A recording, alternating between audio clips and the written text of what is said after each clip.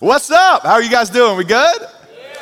Good. Hey, my name is Ryan Rohan. I'm the campus pastor here at Stone Creek. Many of you guys may not know who I was. I was actually hired on March 16th this past year. I came into the office, pumped up, ready to go, and then Steven sent me home for 6 months because of COVID, and we had to work from home for the next 6 months. And so I'm back here. I'm here. I'm real. I'm not just on a camera. Well, some of you guys, I'm still just on a camera, but I'm a live person. I am pumped to be here today. Hey, we're in a series called Jesus Over Everything. And that's what we believe. That's what we believe. There's no bluffs. There's nothing up our sleeves that we want to preach Jesus and Jesus over everything. And so when we decided as pastors, as we would gather into a room and we said, man, when people come back into our building, what do we want to teach? Like, what do we want to be known for as we plant a different campus in Sandy Springs? Like, what do we want the people to know and believe? And we were very synonymous. We want them to know Jesus. We want them to believe in Jesus, and we want people to believe and know and maybe have the hope for the first time in their lives that Jesus, he's over everything. And Jesus is over 2020. And Jesus is over fear. And Jesus is over religion. And today, Jesus is over every generation and the generations to come. Every single one of us is part of a generation. From the beginning of time, you've been labeled a specific generation. I didn't want to go back forever and ever, but one of the first generations is the silent generation. You're 75 to 95 years old. Anybody a silent generation? I'm just kidding. Don't raise your hand. You have the silent generation. Then you have the baby boomers. The baby boomers are anywhere between 56 and 73. You were known the increase of the baby boomers of when the soldiers came back from World War II. Generation X. You are 40 to 55. You're known as the rebellious generation. Millennials, anywhere from 24 to 39, you grew up in the turn of the millennium in the year 2000. And you have Gen Z. Anybody who's being born today until 23 years old. And every one of these generations have been influenced, either by the generations before them or even technology. You have the silent generation, right? The radio. You have the baby boomers, the TV. You have Gen X, the internet. You have the millennials, you have smartphones and computers. And then you have Gen Z, who is the iPhone, and it's ruling their lives. We have stereotyped all different generations that have come before us and after us. So some of these stereotypes are real. Some of these are judgmental. Silent generation, you are stereotyped as the hardest working generation. You are proud Americans. Baby boomers, you put your careers first and maybe your kids second. Gen X is cynical because baby boomers, you put your job over parenting. Millennials, you may have unrealistic expectations and you have the love for avocado toast and man buns. Gen Z, this is just a stereotype. Gen Z, you're just stereotyped as lazy because your smartphones do everything for you. Do you think this is true? Is this true about your generation or the generations before you or after you? Do you find yourself looking at the generations before you and passing judgment on them? Do you looking at generations that are coming after you and just going, man, when I was your age? I mean, I'm just 36 years old.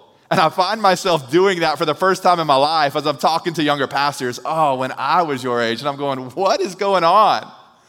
You're passing judgment on the generations before or the generations to come. But the reality about generations in our world, right, is every generation has birthed some pretty unique people. Some people that have changed the world. The people have driven the path before us that we begin to follow. Silent generation, we have MLK. We have Jane Fonda. We have baby boomers. We have Donald Trump and Barack Obama. And Gen X, we have Elon Musk, Tyra Banks, and Jay-Z. Millennials, you have Mark Zuckerberg, Beyonce, and Prince Henry. Gen Z, we don't know. We don't know what's coming. Maybe just a crazy, famous YouTuber. But man, we have no idea what's coming on in this next generation. Do you wonder what's coming on in this next generation, in this now generation? Do you wonder what's going to happen to the people that are 0 to 23? What kind of impact they're going to make on the world? I think so often we believe that the generations before you create your path. Baby boomers, you were formed because of the soldiers coming back from war. Millennials stay at home until they're 30 because Gen X became these helicopter parents trying to force your kids in bubbles, and now you wonder why they won't leave your house.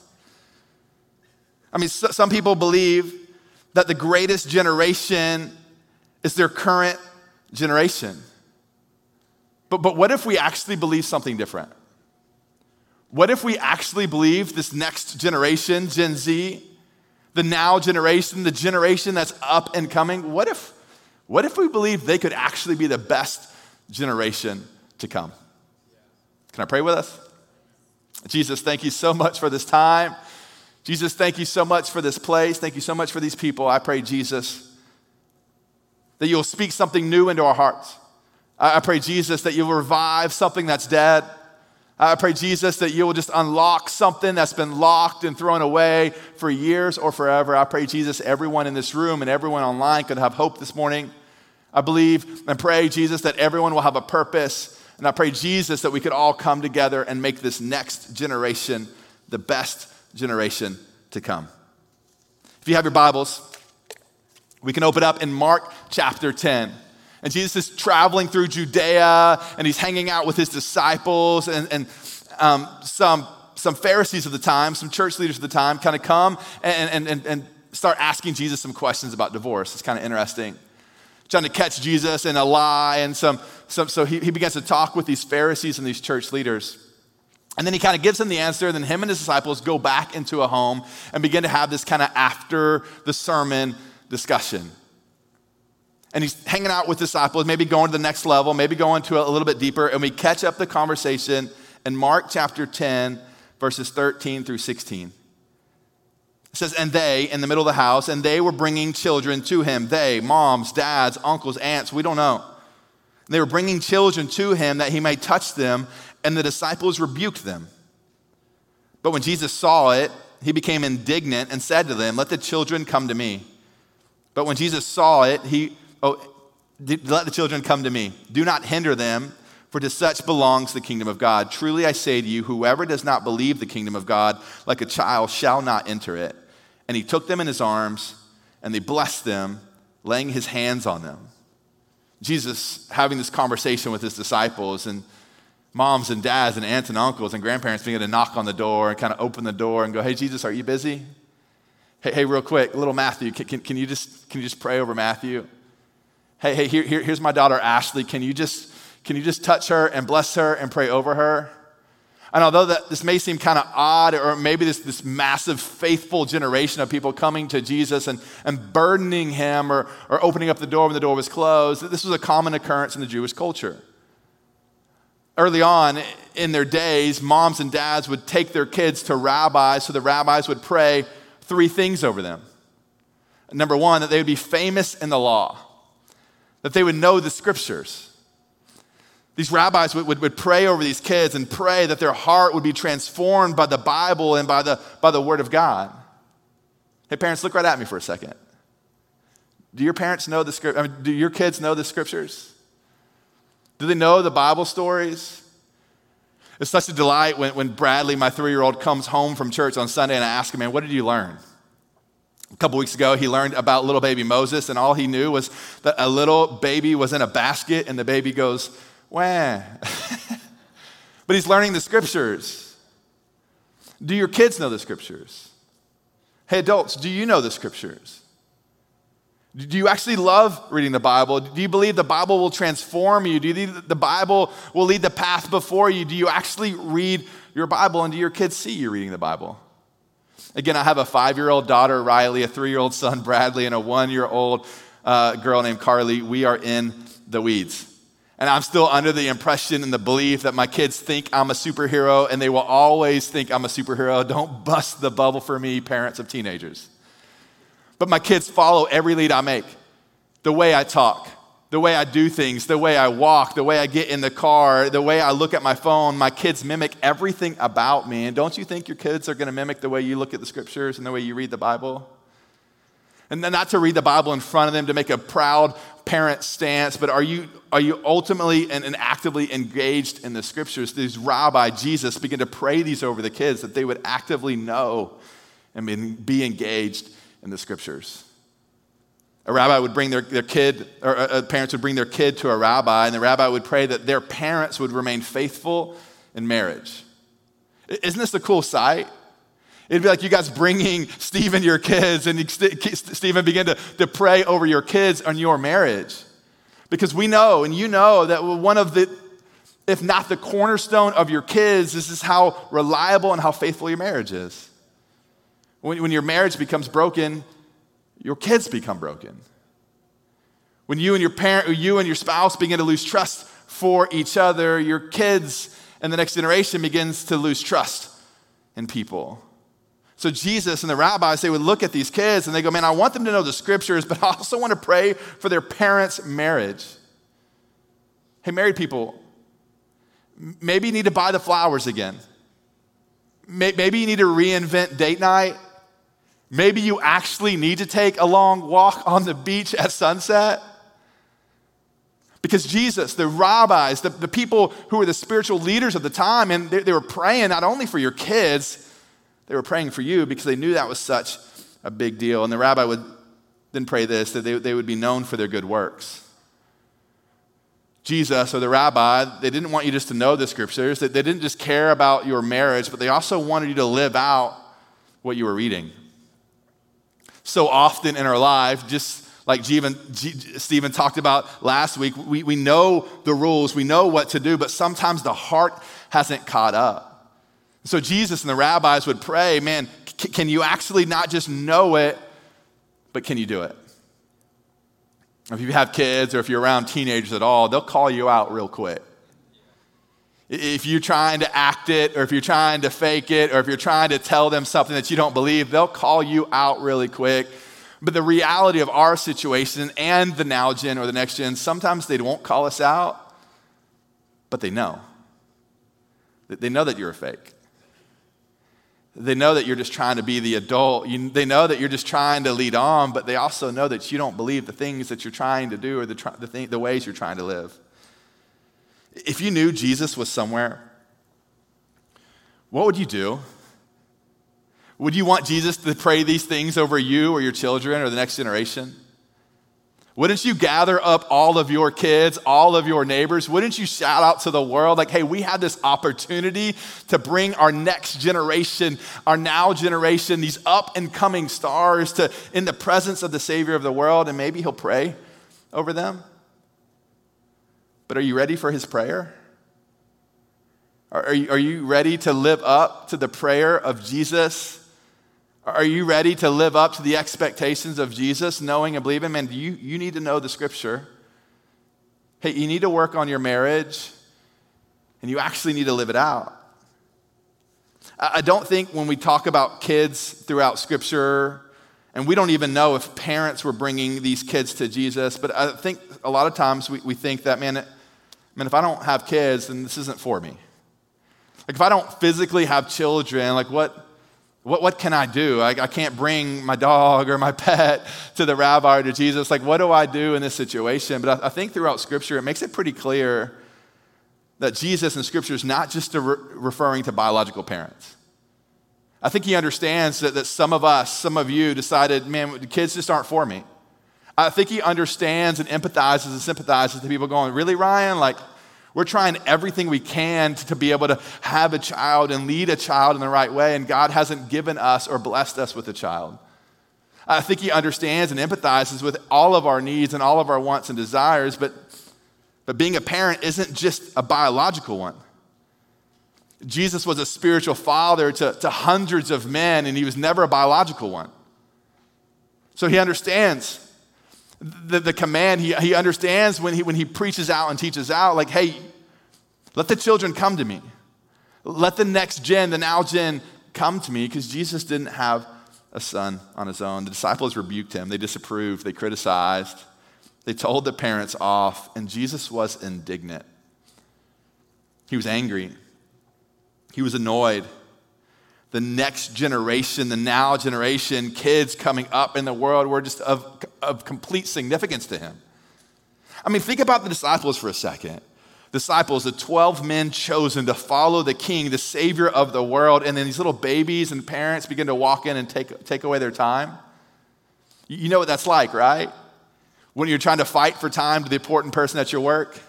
When you're trying to fight for time to kind of get in line to be seen by somebody so you can get the promotion? When you're fighting for time with your spouse or with your brother or with your dad or your mom and you're fighting for time and then somebody else kind of cuts in line and you have to wait back a little bit longer? The disciples were frustrated. Hey, Jesus, you're taking us on this mission that's going to change the world. You're leading us because your mission and what you're saying and what you're doing is going to revolutionize all the generations and generations to come. And you're cheating on me for this little baby, this little kid. I think so often we get caught up in the daily rhythms of our life that we don't realize we're hindering those coming before us, that we're hindering those that are coming after us. I don't think it's on purpose that you wake up every morning and go, no, this is going to be about me. I'm only going to think about myself. I'm only going to think about my next move, my next conversation, and forget everyone that's coming after me. But Jesus says something very specific in this passage. He goes, do not hinder them. Are you hindering them? Not intentionally, not on purpose, but are you hindering them? The next generation, the now generation, the young ones. Hey, empty nesters, you've done it. Your kids have crossed the finish line. They're out in the professional world. They're getting married. It's time to take your shoes off, kick them off, go on vacation, and just read a book. But are you pursuing the next generation? Hey, dads, are you just so concerned with the next move, the next promotion, the next meeting, the next deadline, that you're not purposely hindering those coming after you, but maybe you're hindering them? Hey, moms, maybe you're just trying to figure out how to keep the house in order, all the kids to practice, and you're missing spending time with them. Are you hindering them? I think the most important thing you and I could ever do is bring the next generation to Jesus. Did you hear me? I think that one of the most important things that you and I can do is bring the next generation to Jesus. Because they're going somewhere. They're believing something. They're creating their own path if we don't create it for them. In Psalm 127, verse 3 through 5, it says this: Solomon, one of the wisest men in all of Scripture, he gives us some wisdom on the next generation, and he says this. He says, behold, children are a heritage from the Lord, the fruit of the womb a reward. Like arrows in the hand of a warrior are the children of one's youth. Blessed is the man who fills the quiver full with them. Again, I don't think Solomon's just talking about biological parents here. I think he's talking about spiritual fathers and spiritual mothers. And he says, like arrows in the hand of a warrior. Children are like little arrows. They have to be carefully shaped and formed. You don't just grab a twig or a branch and put it on a bow and send it somewhere. It's not going to go anywhere.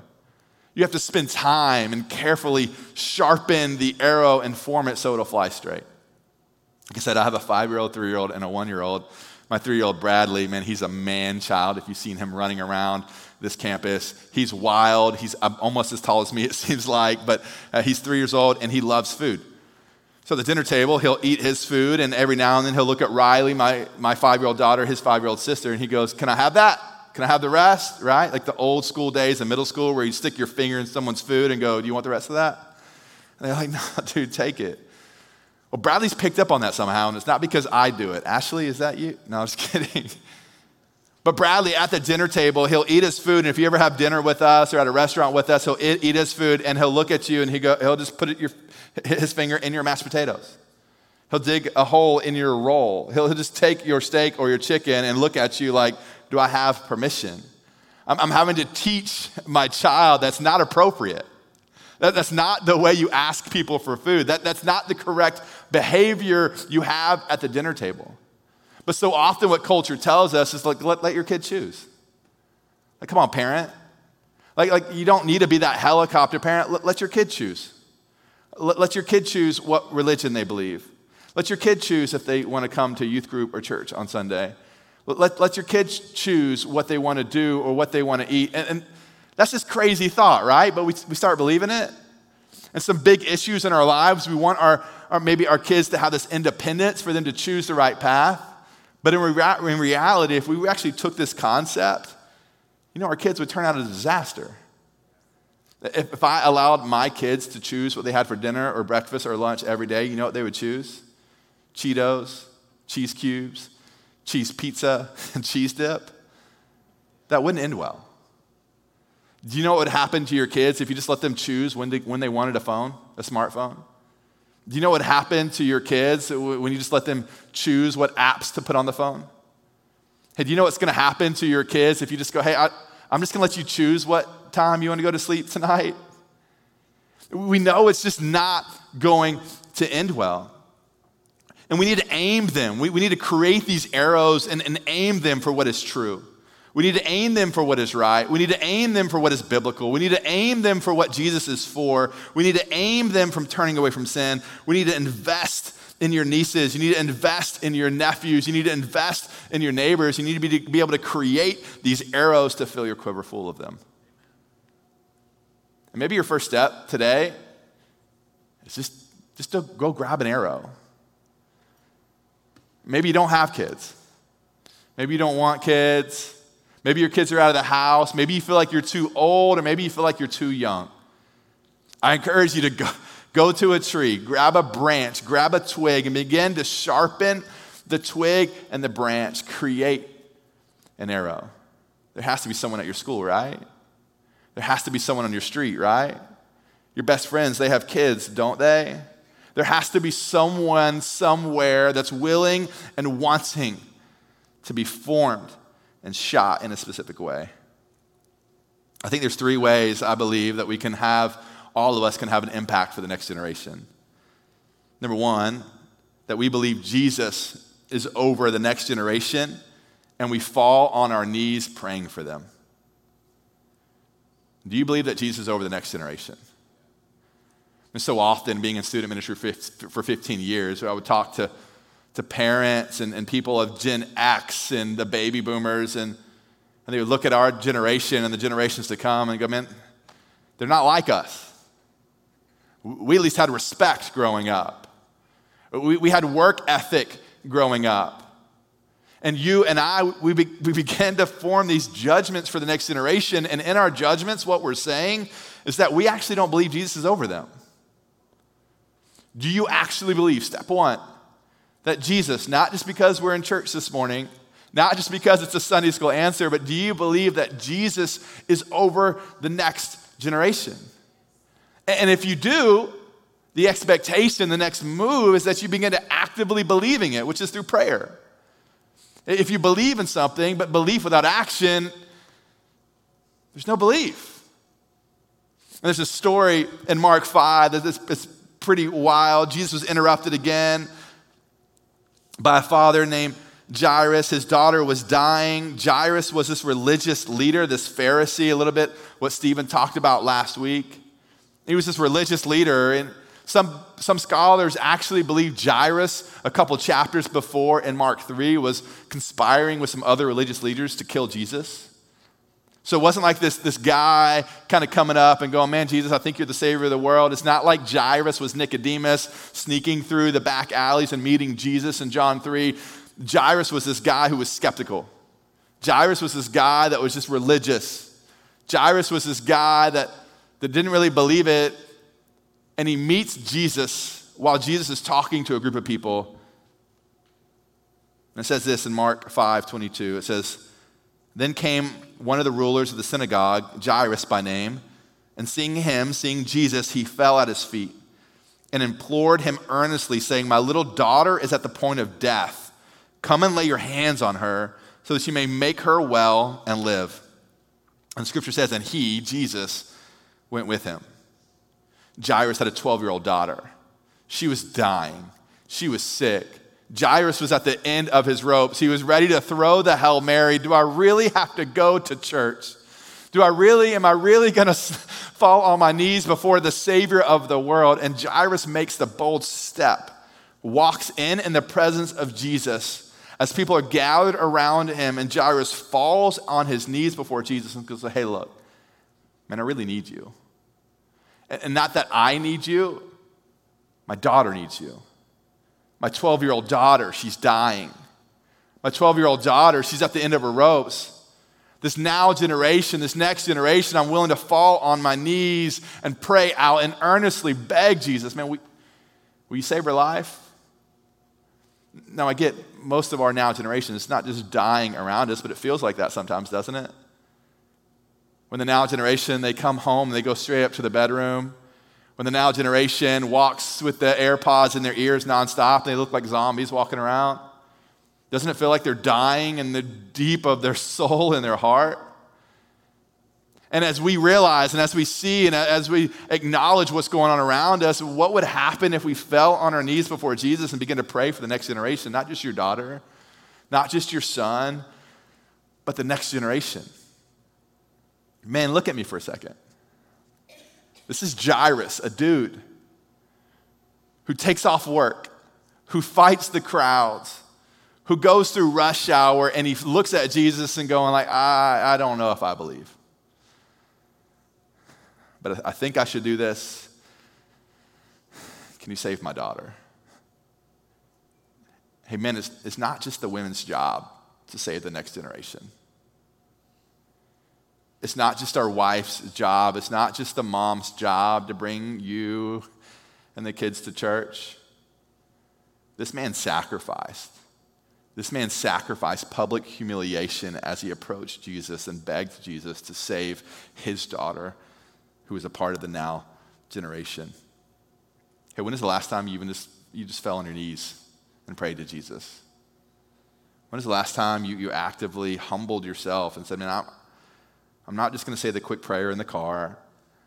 I'm not just going to say the quick prayer before I go to sleep, but like Jesus, I need something different. I need something bolder. I'm going to fall on my knees. And maybe you need to pray for you. Maybe you need to pray for your marriage. Maybe you need to pray for the next generation. But I encourage you in this next season and fall on your knees. Number 2, gather up a crew. Everybody say, gather up a crew. Y'all are pumped about that. I love that. Why did Jesus care so much about the next generation? Because Jesus actually believed that they would change the world. He believed the next generation, the kids, the up-and-comers, that they would change the world. And Jesus gathered 12 men together. Many scholars believe they were young boys, teenagers. In Jewish tradition, at age 5, boys began reading the Bible. At 10, they learned the Mishnah. At 13, they learned the commandments. At 15, they studied the Talmud. At 18, they got married. Any 18-year-olds? They're like, man. And at 20, they began their job, their pursuit of business. Only Peter was known to be married. And throughout Scripture, Jesus refers to his disciples as little children in John 13 and Luke 10. In Matthew 10, he refers to them as little ones. In Matthew 20, the mother of James and John came and spoke to Jesus on their behalf. Have you ever gone to their teacher and spoke on their behalf to the teacher? This is what happened in the Scriptures. And most historians believe that disciples were between 13 and 18 years old. They were teenagers. They were misfits. These teenagers ended up going all in. These teenagers, they were moody, they were flaky, they were tired. Some of these teenagers decided to give up. Some of the teenagers decided to go not believe. When Jesus needed these teenagers the most, they flaked on him, they turned their back on him, they ghosted him. All throughout Scripture, these teenagers were just regular old teenagers, just like teenagers today. But something changed for them. As they saw this teacher, as they saw this rabbi, as they saw the Savior of the world climb up on a cross and die for their sins, in the midst of the death, the disciples, these teenagers, they freaked out. This is too much. I can't do this without my Savior, without my leader actually leading me. And Jesus died. And we see Thomas start doubting. We see some of the other disciples running and fleeing. We see Peter denying. But then Jesus comes back. Jesus resurrects from the grave, and Jesus begins to walk back with his disciples, and he has this conversation with them in Matthew 28, 18 through 20. It says, now the 11 disciples went to Galilee, to the mountain in which Jesus had directed them. Matthew 28, 16. And when they saw him, they worshiped him, but some doubted. And Jesus came and said to them, all authority in heaven and on earth has been given to me. Go therefore and make disciples of all nations, baptizing them in the name of the Father, the Son, the Holy Spirit, teaching them to observe all that I have commanded you. And behold, I am with you always to the end of the age. What would happen if we actually believed in teenagers? What would happen if we actually had the belief that Jesus had? Hey, teenagers. Hey, basketball team. Hey, third stringers. Hey, JV, come here for a second. I have a mission for you. I believe something deep for you. I'm leaving. I'm going away forever, but you 12, you 11, I believe you can change the world. I know of a couple of 11-year-old boys that I believe they're going to change the world. One boy's brother died of cancer 6 months ago. One boy's mom had her last round of chemo treatment last week. One boy, he rides his bike. He's going to start riding his bike to church on Wednesday nights.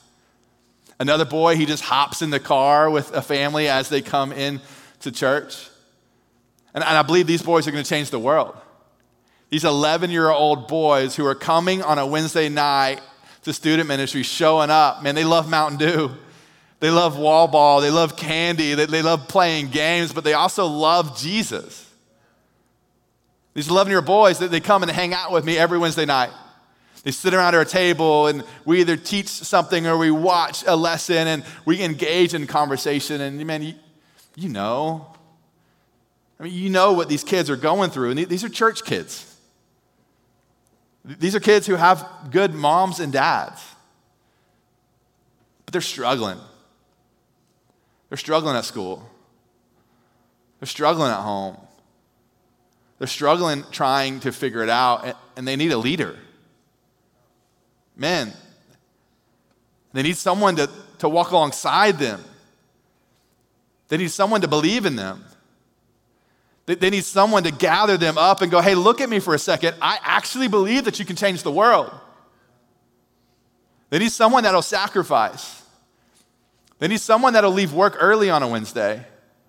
They need someone that won't just have a relationship with them on Wednesday. They need someone that will be completely involved, all in their life. But ultimately, they just need someone to bring them to Jesus. Number 3. Believe that Jesus has chosen you. Believe that you are a chosen generation. I mean, all this can be tossed up in the air if you don't believe it. All this can be worth nothing if you don't believe that Jesus is for you. I get it, Ryan. The next gen. The now gen. I get it, Ryan. Like I'm on my tail end. I've done all the good. I get it, Ryan. Like we need to focus on them, but Scripture is very clear. And Scripture is very specific to you and I. And one of his disciples, Jesus' disciples, he says this in 1 Peter chapter 2. He goes, but you, everyone listening, this is for you. Online, this is for you. Peter, who was chosen by Jesus, who traveled with Jesus, who believed in Jesus.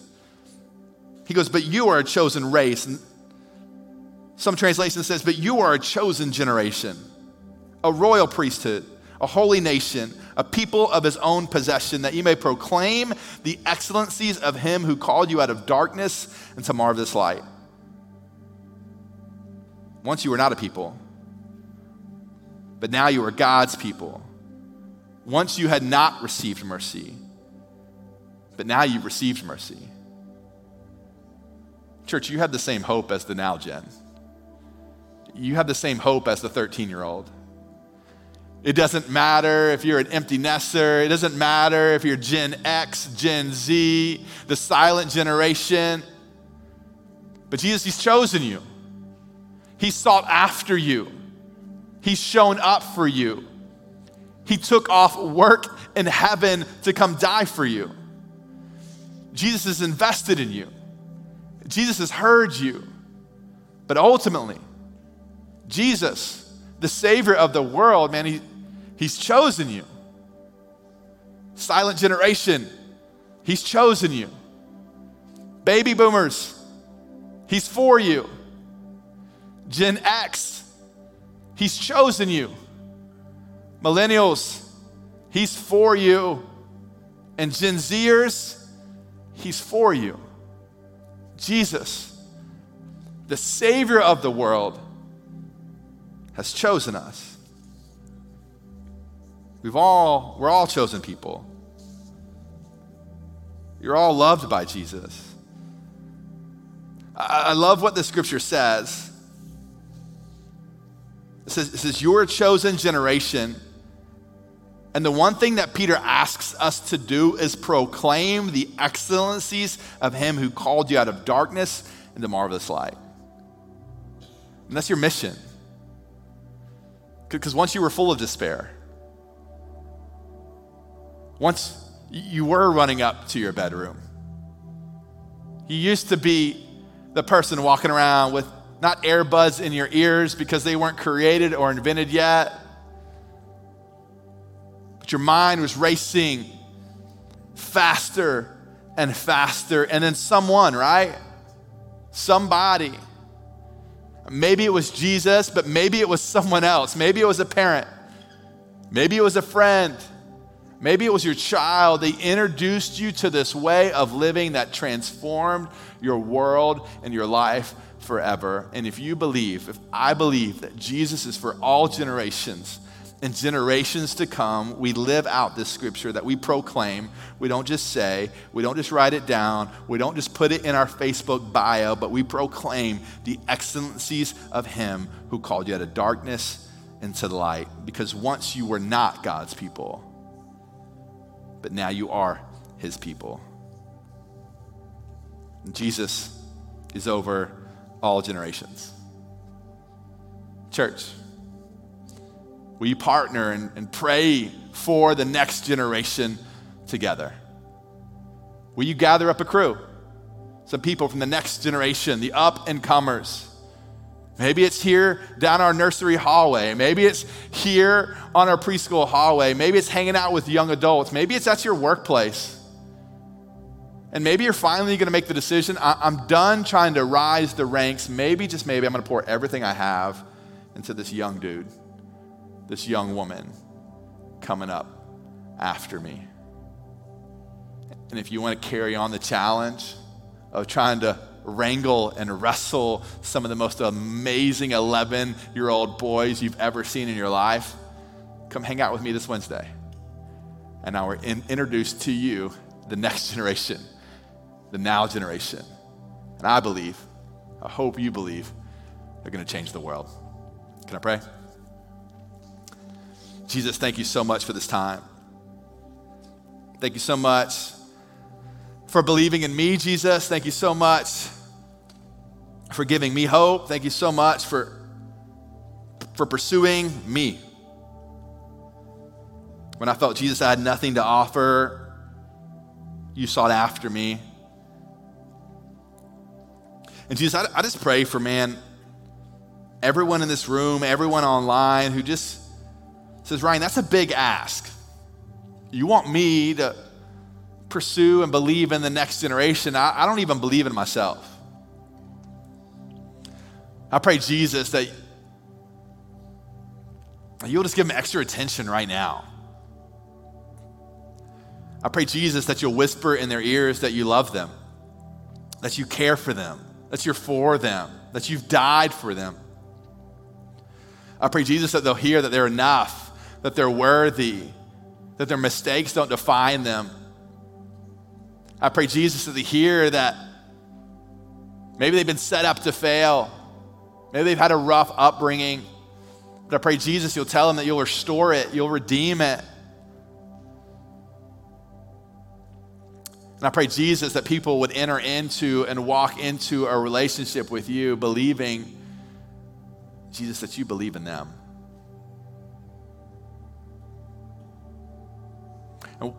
one of the easiest ways just to begin that relationship with Jesus is just to pray. Just to ask Jesus. The prayer is not magical. The words aren't perfect. But maybe you today in this building or online just need to reach out to God and go, Jesus, I want you to be with me. I want you to lead me. I want to experience the love that you have for me. Jesus, help me follow you. The Bible says that if we believe in our heart and confess with our mouth that we're saved, that we're a new creation, that we're a chosen generation like Peter talked about. And we know that relationship with Jesus isn't just this personal one. This isn't just this secluded one. This isn't just a you and Jesus relationship. We need each other. That's why we gather here today. So as a sign of humbleness and as a sign of sacrifice and a sign of being encouraged, if you prayed that prayer this morning, we want you to raise your hand. I'm not going to embarrass you, but this is a sign, this declaration going, man, I believe it. I'm going to believe it. Jesus, you're for me. So I'm going to count to 3 online and here. If you've prayed to receive Jesus, to follow Jesus, I just want you to raise your hand. 1, 2, 3. You are a chosen generation. Jesus is for you. You will change the world. In Jesus' name, amen.